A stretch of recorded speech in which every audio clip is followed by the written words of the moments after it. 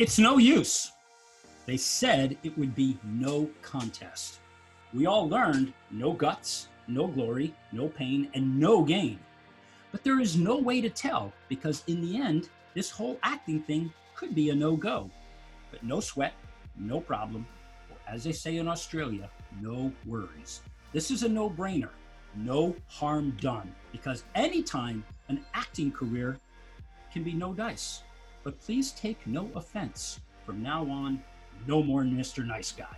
No way, no how, no can do, no kidding. But the best part, if you don't get a role, there's no hard feelings because there's no strings attached. After all, an acting career is no laughing matter because sometimes there's no rhyme nor reason. For our show tonight, I will not take no for an answer because we are at the point of no return. There is no mistaking. There is no way out. Tonight, there is no avoiding the word no.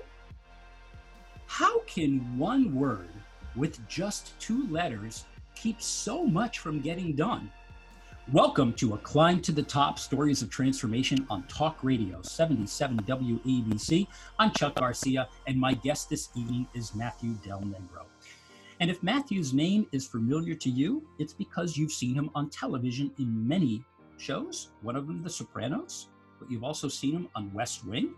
You have seen him on a wonderful miniseries called Goliath, but also most recently on Scandal. Also, to support his brand, he is the host of a wonderful podcast called 10,000 No's. And he has just released a book called 10,000 No's, How to Overcome Rejection on the Way to Your Yes. Matthew Del Negro, welcome to A Climb to the Top. Thank you so much, Chuck. It's great to be here. And Matthew, I hope you appreciate the reason I started is that word no is in the lexicon to all of us. And in your great book, you talked about Malcolm Gladwell from the introduction about the 10,000 hours, but you took a different approach to it. Let's get into the book right from the get-go, and then I want to back up. So tell us about this word no and why it was so deep in your psyche. You created both a podcast and a book about it. Well,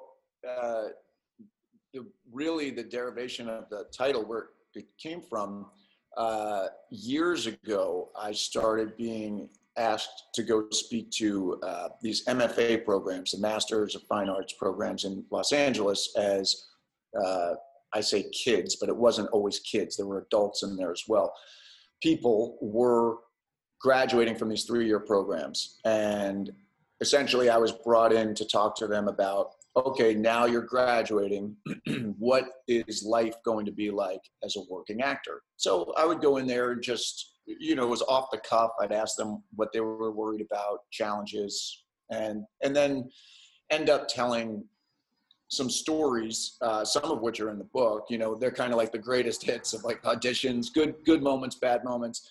And without thinking of it, I started to tell them basically, your job is going to be what my job is, which is I'm told no for a living. What we know about you is you were not unlike many actors who, by the time they were 4 or 5 years old, they were dead set, I'm going to Hollywood or I'm going to the stage. You went to Boston College, you were an English literature major, and you played lacrosse. But something happened along the way that completely changed your mindset, and it had to do with once you left the Boston area and you headed to a study abroad. Since this is a show about a transformation, could you please recount what happened and where, from reading the book, in my mind, this is where I believe, from what I know of you, where your transformation occurred? I went to Italy between sophomore and junior year. And while abroad, my sister had given me a journal before I left. And the first couple of days I was there, I look back at those journal entries and they were very obligatory kind of, today I went to the piazza kind of thing, very boring. I didn't even want to write them, but I felt like I should. But I was going out with a girl from BC who was also in Italy, but not in the same city as me. And long story short, we broke up while over there. And that kind of just sparked me to go to this journal and really just a bunch of stuff came up for me that was, I guess, locked inside, that was from my upbringing. And the gist of it was I was kind of going down this path, and I was doing well on that path, seemingly from the outside, but there was something inside me that was just not cool with the direction I was going, and felt like this is not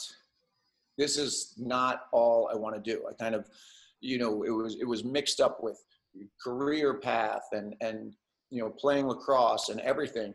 And really, as I describe it, it's kind of like I had I call it my quarter life crisis. It was like a midlife crisis, but I was 19 going on 20.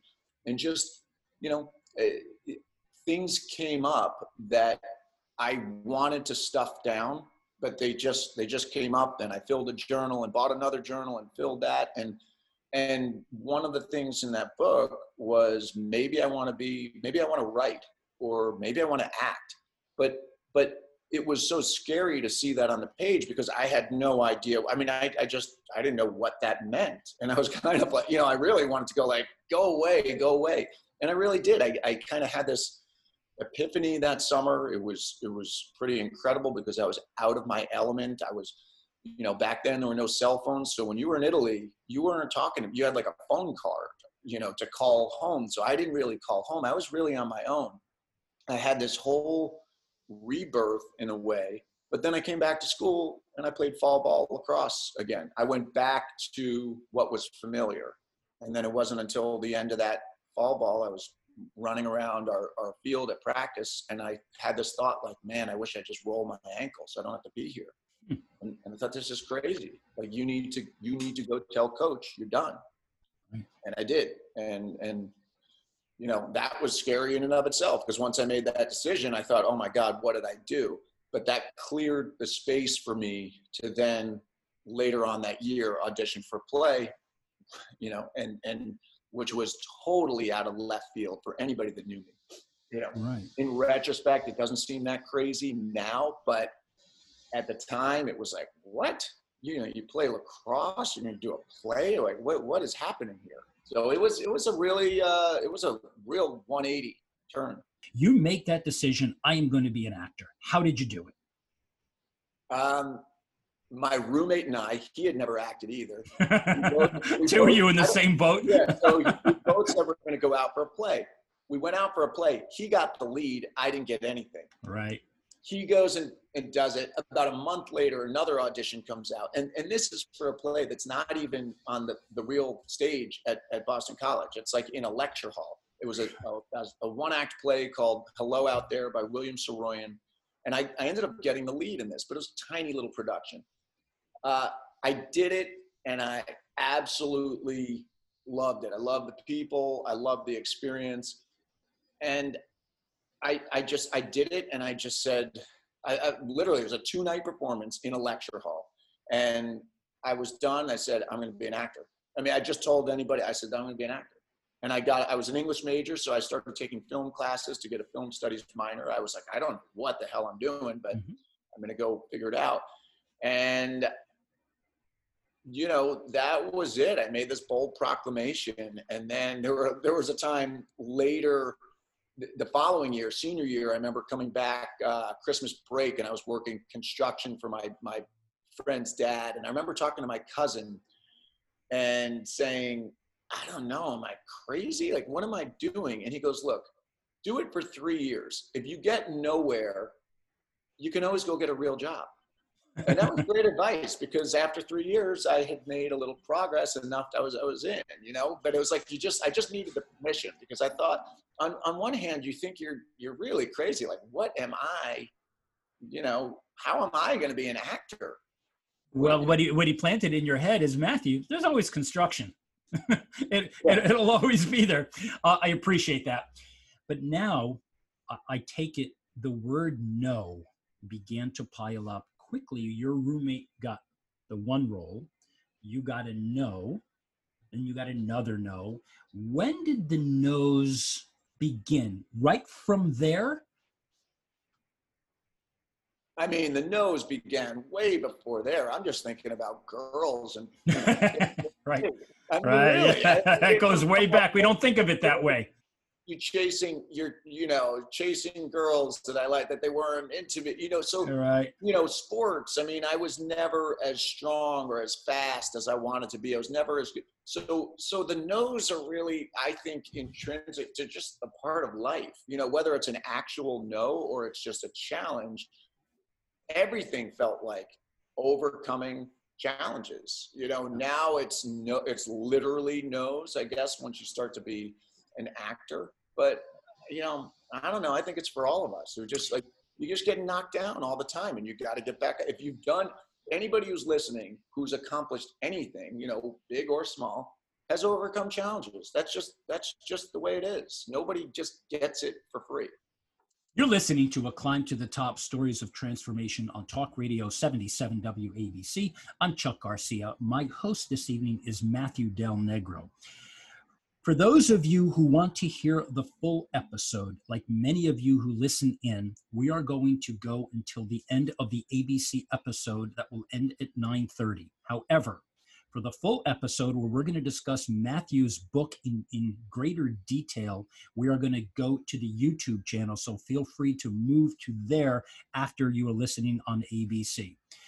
Matthew, you wound your way like a good mountaineer, climbing, zigging and zagging, nose all along the way until you landed yourself on a wonderful show called The Sopranos. Your orientation into The Sopranos was not exactly based on your book, A Straight Line, but ultimately you found your way there. What did you learn about yourself at that point in your acting career? Like, oh my God, I am on this wonderful show, but I know there's a no and a but in there. Help us understand what that was like, feeling the top of the mountain, or was it? Well, I clearly remember my first day on set there. It was intimidating. That was arguably one of the greatest shows, if not the greatest show in television history. What I learned was, by then I had been training for, that was about 7 years before I landed that. So I'd been training. I had done independent films. I had done student films. I had done black box theater. I had done a lot. I was in class all the time, scene study classes, Shakespeare classes, movement classes, all of that.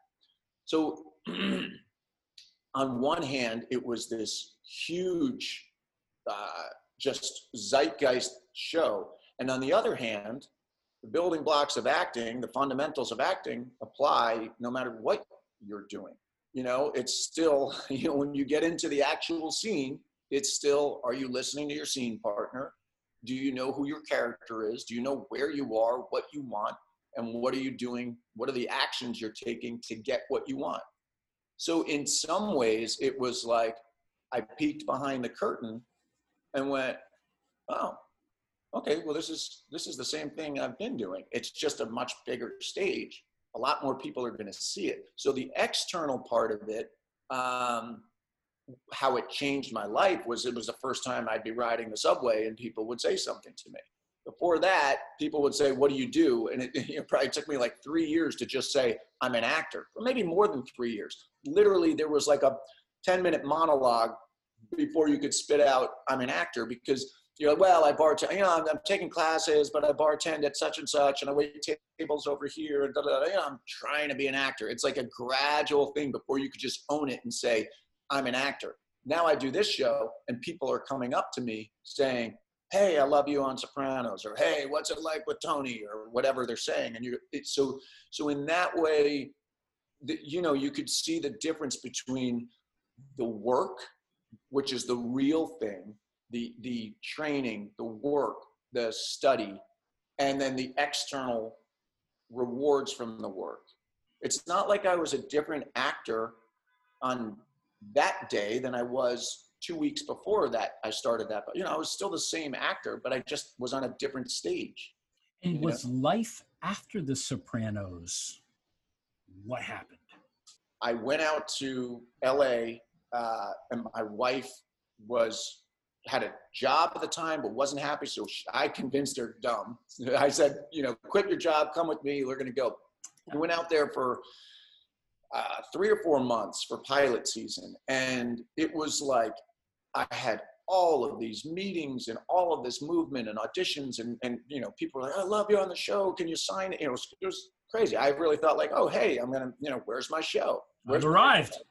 And not the case. I ended up bartending after that for, I want to say, another 2 years of bartending. You know, and still working. I worked more after that. I went back to the Sopranos, but not as much as I would have thought I was going to after that 4th season. Right. And, you know, back to the grind.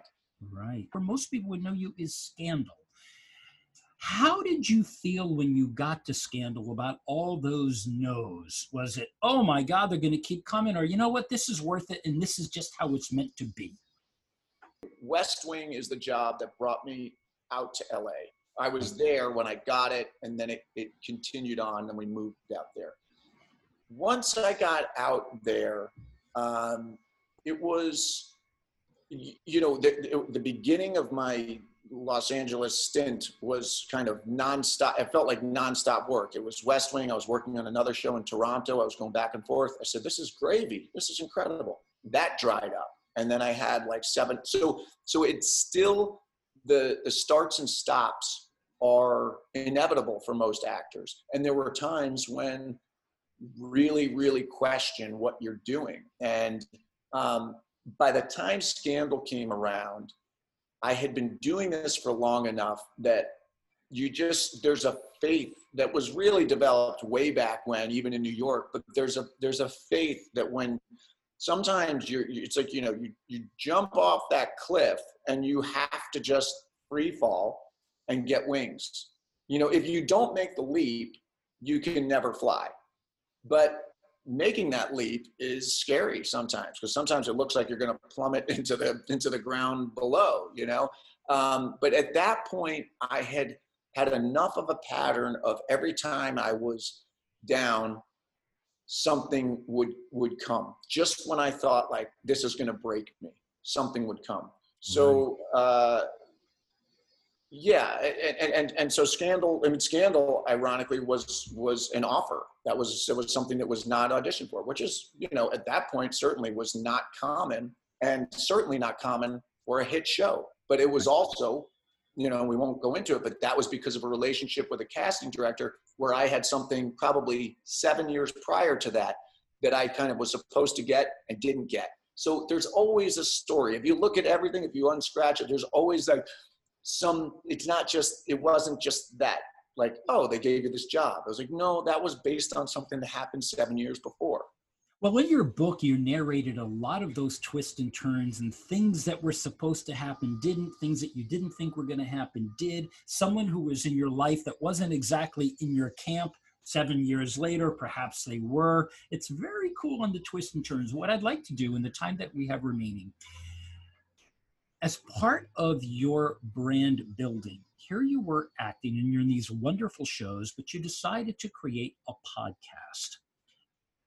Why did you do it, and who did you make it for? Well, it really came, it came after the heels of Scandal. I had a year in 2015, I think it was, 2014 or 2015, that was so busy. It was really, I had never worked that consistently. I was recurring on several different shows. I did a movie with Reese Witherspoon and Sofia Vergara. I was doing Scandal was one of those shows.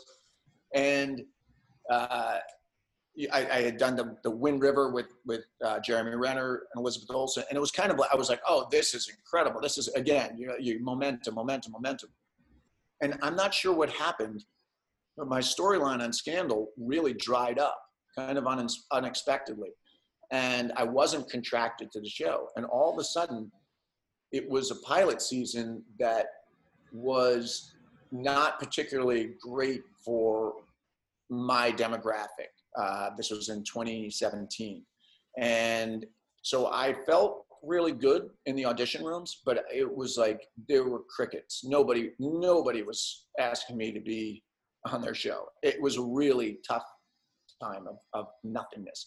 And I just got to the point where I said, like, I can't keep waiting around for someone else to approve me for me to then unleash my creativity or to, I said, I need to build something that's mine. And I had been listening to podcasts, and I had a friend with a pretty big podcast, and I just said, okay, this is something I like, this medium. And I've always been interested in people and getting behind them. And the conversation we're having right now, it's all about what's the reality underneath the facade. Right. And so that's what I noodled on it for a long time. And then I just finally pulled the trigger right around the time actually that I got Goliath. Like I had come to the end of this really dry period, and then Goliath came, and that was coincided with, I had been leading up to preparing the podcast. I pulled the trigger, I did it. And it was for anybody out there who was feeling stuck like I was, feeling frustrated, feeling like they couldn't get to where they were going, feeling like they were beaten down. And it was for me. Honestly, it was for them, and it was for me. It's almost like, it's still like that to this day.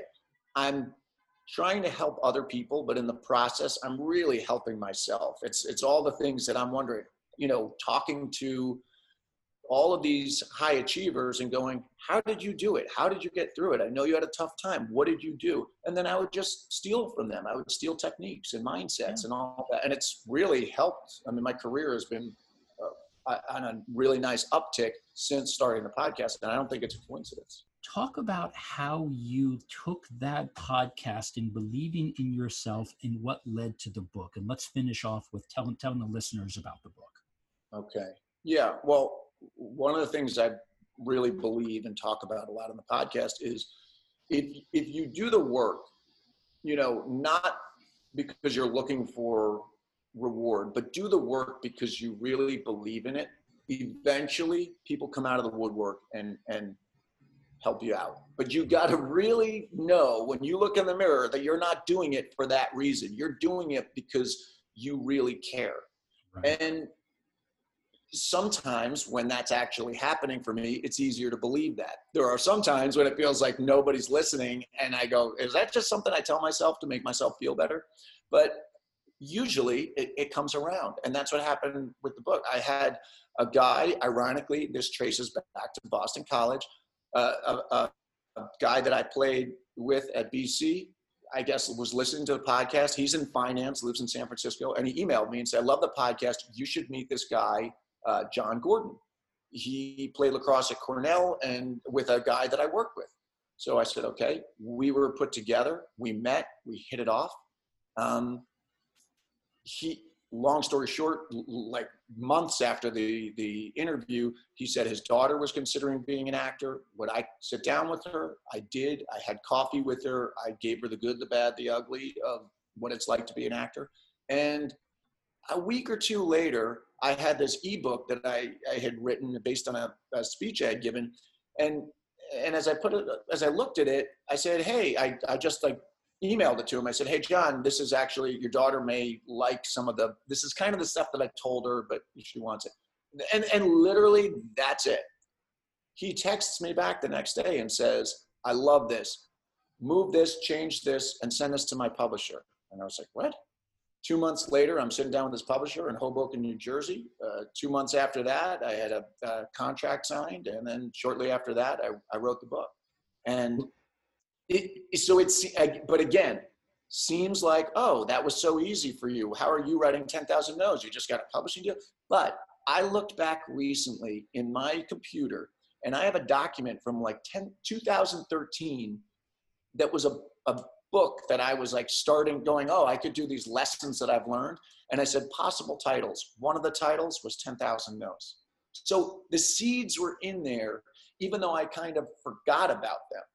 And then I did the work, and then this came about. And again, it seems like, oh, well, that was easy. In this particular instance, yeah, the book happened very quickly. But it didn't really. It's been being written since college, I guess. A few things I want to cover. Where can they find you? The book was released on October 27th. Where can they find the book?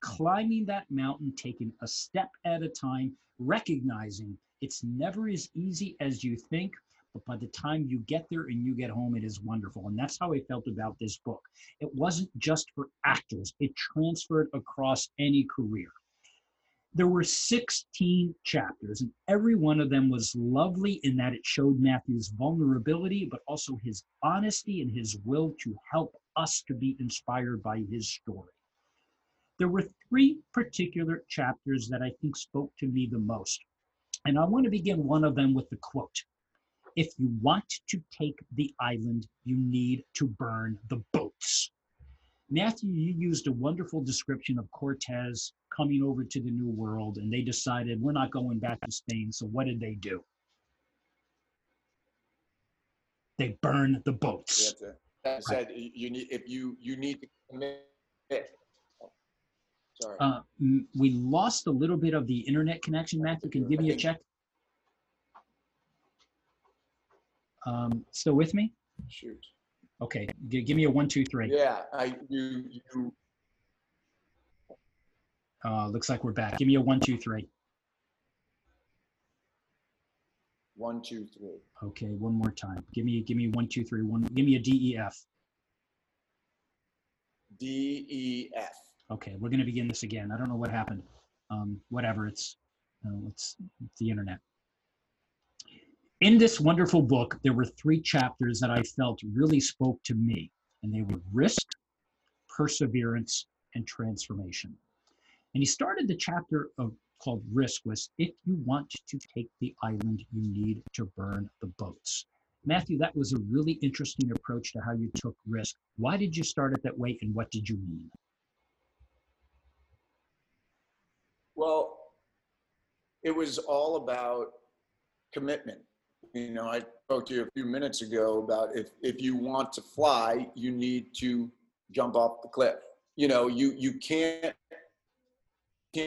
be in half out when it comes to a endeavor that's going to require all of you. You need to be willing to fall on your face in order to attain some goals. There was, I want to infuse risk chapter with something from an earlier chapter where you talked about 2 different things. You talked about mindset, the approach to how you're going to take this risk. But you also talked about skill set in the context of instincts, that sometimes it's better if you stop preparing for something and in the moment, let what you were trained to do be your guidepost. Can you talk about the intersection of how to develop the approach of the mindset and how to let your instincts sometimes do the work for you? Yeah, I think it goes, I think the danger is if you just think, oh, I can rely on my instincts, then you're going to have, in many cases, it may be hit or miss. I think if you combine incredible preparation and training with your instincts, then you're going to hit the target more consistently. And you kind of don't, in my opinion, don't want to have one without the other, because you could be completely prepared, but if you stick to your preparation, I mean, you know, the greatest acting teachers will say, you need to do all of the background work. You need to do all of the, there is endless amounts of work that you can do to prepare for a role. But they all agree, when you get to set, you know, when they call action, or if you're doing a play, when you get on the stage, you have to drop the preparation and be alive and listening to what is happening in the moment and react off of your scene partner. And that is instinctual, but it's backed up by the preparation. The structure and the preparation allows for real freedom in the moment. But I also like the way you parallel actors and athletes. In fact, in some cases, athletes on their transformation already develop this instinct and this skill set, and they become pretty good actors. I really love the approach that you took for that. But that led to another cool chapter, which started with keep them chopping, keep them chopping, keep them chopping.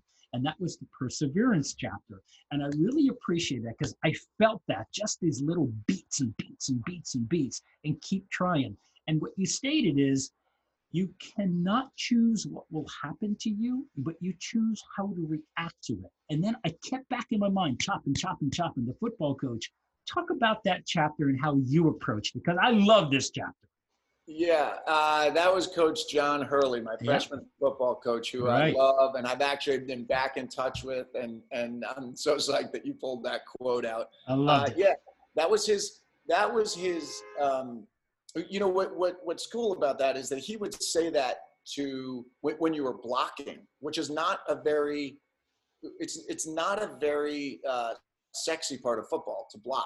But he would say, keep them chopping, la, la, la, la, la, la, la. La, la, la, la, la, right. You know, nobody's, you know, people are looking at the tailback or the quarterback, or, you know, they're looking at the skill positions, but the linemen what are they doing? And you need to stick with your man. You need to, it's relentless. Right. It's got to be this relentless drive forward. And so Yeah. that's what perseverance is. I mean, I guess that's why that popped into my head when I was writing that chapter, because it really is relentless, because you continue to be knocked down. You've got to get back up, dust yourself off, get back in the game, and keep them chopping. Yeah, and I think that is underestimated. In particular, Matthew, I teach college, and my Columbia engineering students are brilliant, but we're not teaching them enough about this, about the perseverance, about just keep chopping. Sooner or later, you're going to get it. But getting an A on an examiner is a wonderful thing, but it doesn't test your perseverance, your emotional intelligence, how you react to changing circumstances, which leads us to another wonderful chapter. In chapter 4, you talked about physical transformation. But in this chapter, you changed it just a bit, because you talked about adapting and allowing aspects of ourselves that are no longer serving us, while simultaneously cultivating emerging aspects of self to move us in new directions. That's the mindset of transformation. And you talked about Don Saladino, who often said, do less, not more in the beginning, in small increments. Talk about that thing, these little increments, because it sounds like your story is increments, one step at a time, increments. Yeah, I loved when Don said that when I interviewed him. He's trained, Hugh Jackman, Ryan Reynolds, Blake Lively, these people Oh, that have had these, incredible transformations. And then also, kind of your everyday person, or someone who's obese and having really, a lot of physical issues. And I said to him, what is your number one takeaway? And that's what he said. He said, if someone's drinking 4 glasses of wine every Friday night, he said, I'm not going to start out right off the bat and give them the same program that Hugh Jackman is on or that Ryan Reynolds is on. I'm going to say, you're having 4 glasses every Friday night? Have 3 glasses every Friday night. And I said, really? He goes, yeah. He said, because when they have 3, they feel a little bit better Saturday morning. They get a better workout. They feel better. The next time they go, oh, that felt good. And they come to it on their own. And when it's gradual, it's going to stick. When you try to go out of the gate, like 0 to 100, you don't usually stick with it. So you could have gains, but you're going to lose them just as quickly as you got them. It's all about transforming little by little to where this becomes your new normal.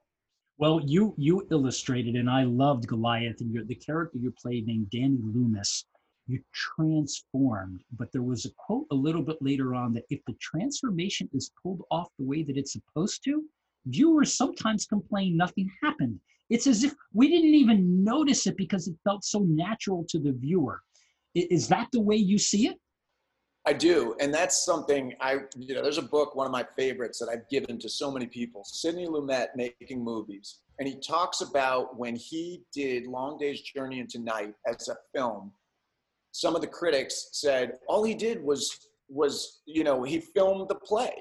Like, he didn't do anything as a filmmaker. But when he goes into what he did and what they did with makeup and lighting and camera angles from act 1 to the end of the play, it's incredible. The minute, just tweaking of perspective. And he said, if you look at the first frame of that movie and the last frame of that movie, you're going to see this huge transformation. But they did it so deftly that a lot of critics didn't even see it. Yeah, isn't that an interesting one? And I want to finish up with your friend Chris Messina. And Chris was on a set, or you were on the set, and there was a phone call between the two of you. And Chris said, this is rarefied air. And when I first read that, I said, what the hell does that mean? And I kept on, I want to leave our audience with that because I thought it was such a powerful thing when I began to understand what you and or Chris meant by that. Explain that in the context of transformation. He was working on a film with Ben Affleck, and we've had this, we've been friends from back in the early days. So it's like we're practically brothers, and we exchange notes on everything we're doing, and, really go in depth and can talk acting for days and days and weeks and years and years. And he was explaining that, he said it's like rarefied air up here. It's like, you know, you have Affleck directing. He also wrote the script. You had incredible cinematographers, the best costume designers, the best everything, like every department. Ironically, the film didn't do very well. But he was saying it's rarefied air. When you go in for your fitting and you're talking to a costume designer who has such specific ideas of why this character is wearing your clothes and what do you think, and it's a collaboration. And that's what he was talking about, rarefied air, was that every single department, it was like the best of the best. The nuance, the attention to detail. And still, the movie could not land with audiences. So it was, again, two different things between what the process is and what the results or the rewards are. Right. You don't always know the outcome, but what I got out of the book, as long as you stay true to your center, stay true to your reality, keep doing what you were trained to do. But also what I loved about that and why I want to include with that, I think so much of this is about the people that we put into our space where we choose or they choose us. Because so much of it, you talked about all of the people on your podcast that have had an impact on you. And when I think about, we are about 40 shows in the climb to the top. Many mountaineers, actors, music producers, they've all had an impact on me. And Matthew, I want to leave them with respect to your wonderful book called 10,000 No's.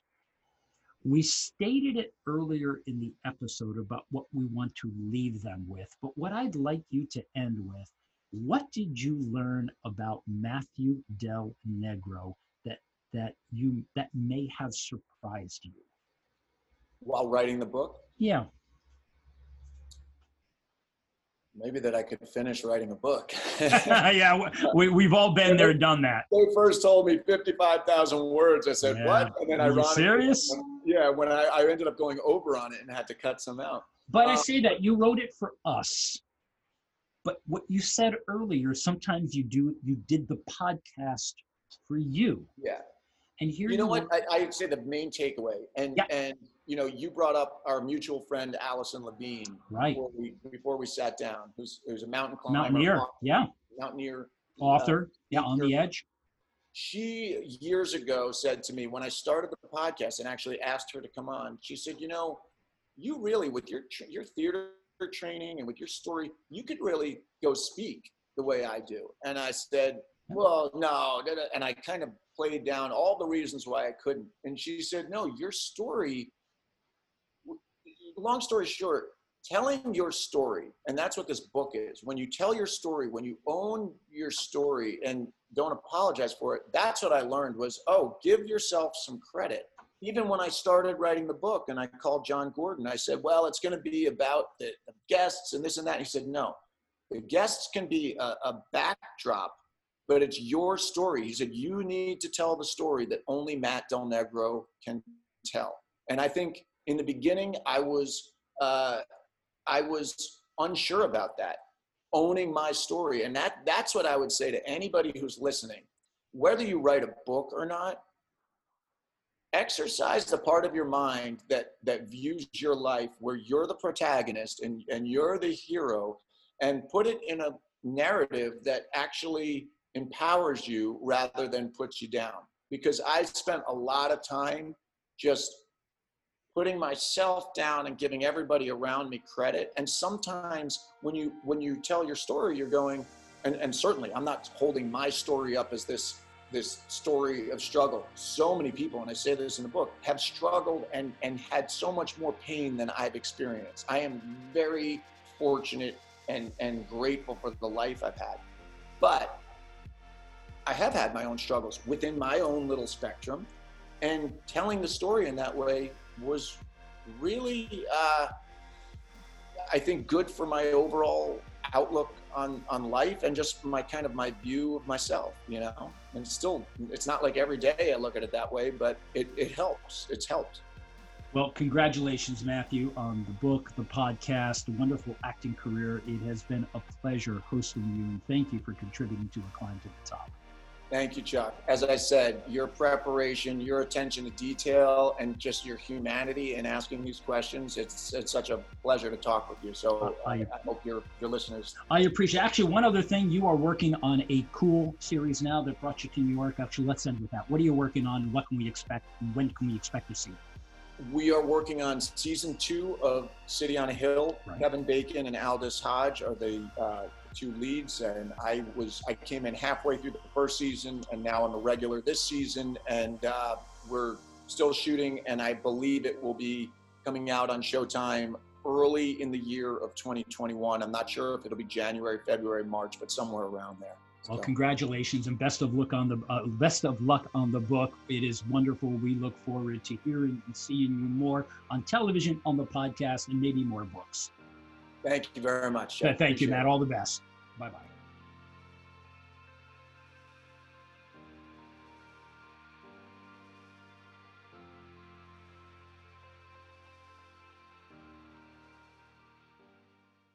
This podcast is a part of the C-Suite Radio Network. For more top business podcasts, visit c-suiteradio.com.